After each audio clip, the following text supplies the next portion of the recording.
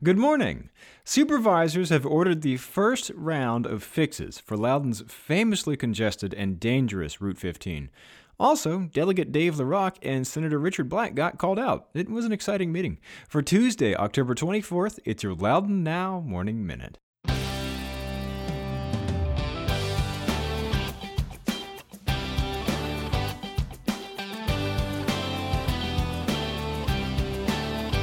You and thousands of other people listen to the Morning Minute every day. It's trusted, it's personal, and you take it with you wherever you go. So if you've got a business, why not advertise on the Morning Minute and reach the thousands of people listening right alongside you wherever they are? Get in touch at loudounnow.com/advertise or email us at sales@loudounnow.com. That's loudounnow.com/advertise or sales@loudounnow.com.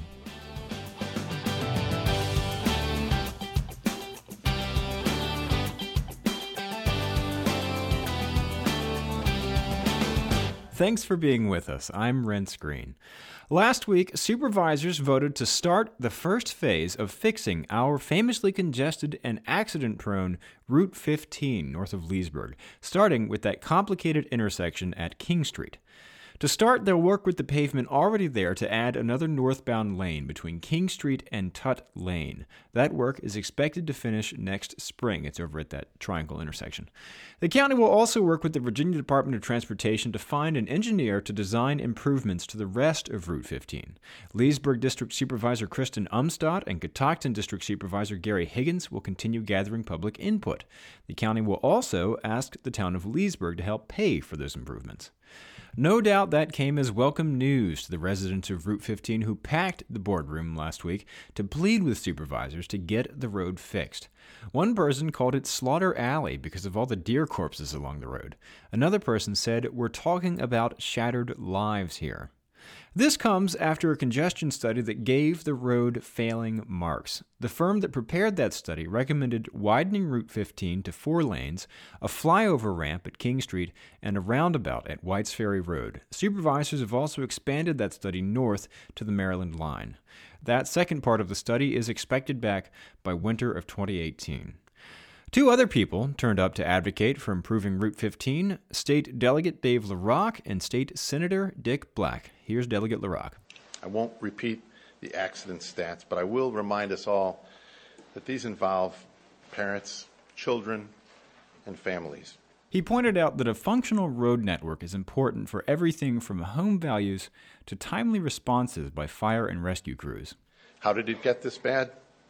Obviously, the roads have not kept pace with population growth.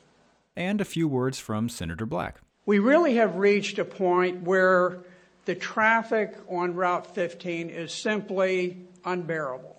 It's just gotten to the point where the road is almost dysfunctional at this point. Those words were very well received by the residents in the boardroom, but they don't quite match up to their voting records. Delegate LaRock and Senator Black campaigned and voted against the very funding Loudoun plans to use for work on Route 15 and has used on other major road projects around the county. A few supervisors called them out on that, starting with fellow Republican Matt Letourneau. In 2013, there was a transportation bill that actually started funding MVTA for the first time. Here he's referring to House Bill 2313 from the 2013 session of the State General Assembly. That bill created significant funding for the Northern Virginia Transportation Authority for the first time by creating a dedicated stream of tax revenue from the Northern Virginia region. Today, the authority funds hundreds of millions of dollars in transportation projects every year, including, supervisors hope, Route 15. If they win funding, which they're optimistic about since the NVTA focuses on relieving congestion, the authority would bear the lion's share of that cost. Overall, work on Route 15 is expected to cost $85.8 million, $57.1 million of which would come from the NVTA. Some of the folks who spoke to us tonight didn't support that bill or any of that funding, but they are now asking us to fund some of these things through MVTA. Senator Black voted against House Bill 2313, and Delegate LaRocque campaigned against it later that year in his successful bid to unseat fellow Republican Joe May. Another Loudoun Republican delegate, Tag Greason, was a co-patron of the bill, and others in Loudoun's General Assembly delegation supported the bill. My point being with all this, the Commonwealth of Virginia has a heck of a lot more money than the County of Loudoun does, and has been here all the time with the responsibility of building roads. Board Vice Chairman Ralph Bona agreed with Supervisor Letourneau's assessment. Building roads is usually a VDOT responsibility, and Loudoun is one of the few counties that actually builds roads. Supervisor Bona pointed out that this year, transportation projects make up the largest share of Loudoun's 6-year, $2 billion capital improvement program. Loudoun has $804 million set aside or planned for transportation projects, ahead of schools at $640 million. Chair Phyllis Randall was a little more direct. She mentioned Delegate LaRocque's famous tax pig, a giant pink pig which he built and pulls around on a flatbed trailer to protest taxes for transportation funding, like for Metro Rail or House Bill 2313. I got to tell you, I think it's rich, just rich, for a politician who campaigned against House Bill 2313 passing, who drives around a pink no-tax pig, to come here today and talk about money through MVTA, which he fought hard not to have. That is rich. Go to loudounnow.com/Morning Minute to check out the whole story. In other news, as the school board gets ready to redraw the map for who goes to which elementary school, most parents are asking to stay put. At the school board's first public hearing for attendance boundary changes for elementary schools in the southern end of the county, 7 parents addressed the board, and almost every one of them asked that their kids stay at their current school.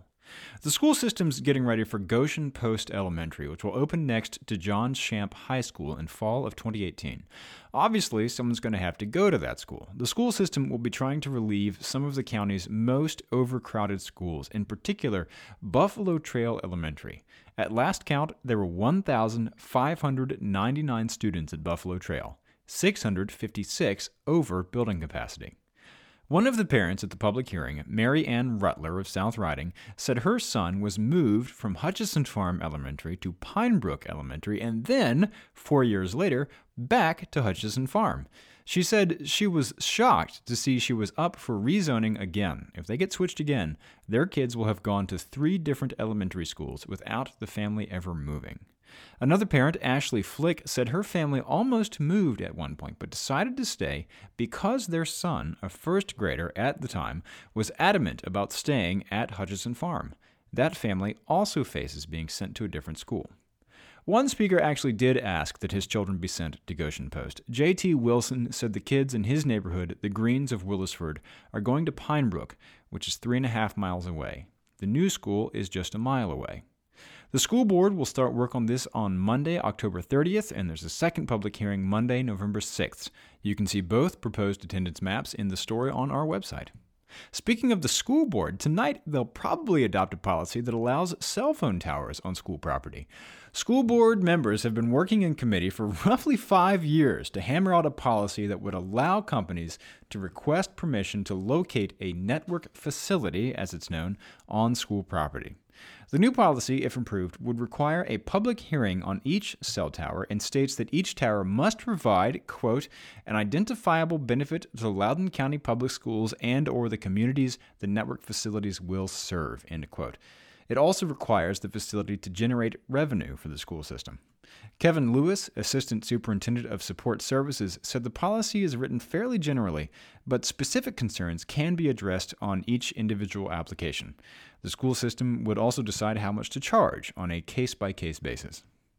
Yesterday, a former member of MS-13 who tried to escape U.S. Immigration and Customs Enforcement custody during a transport on the Dulles Greenway was sentenced to 18 months in federal prison.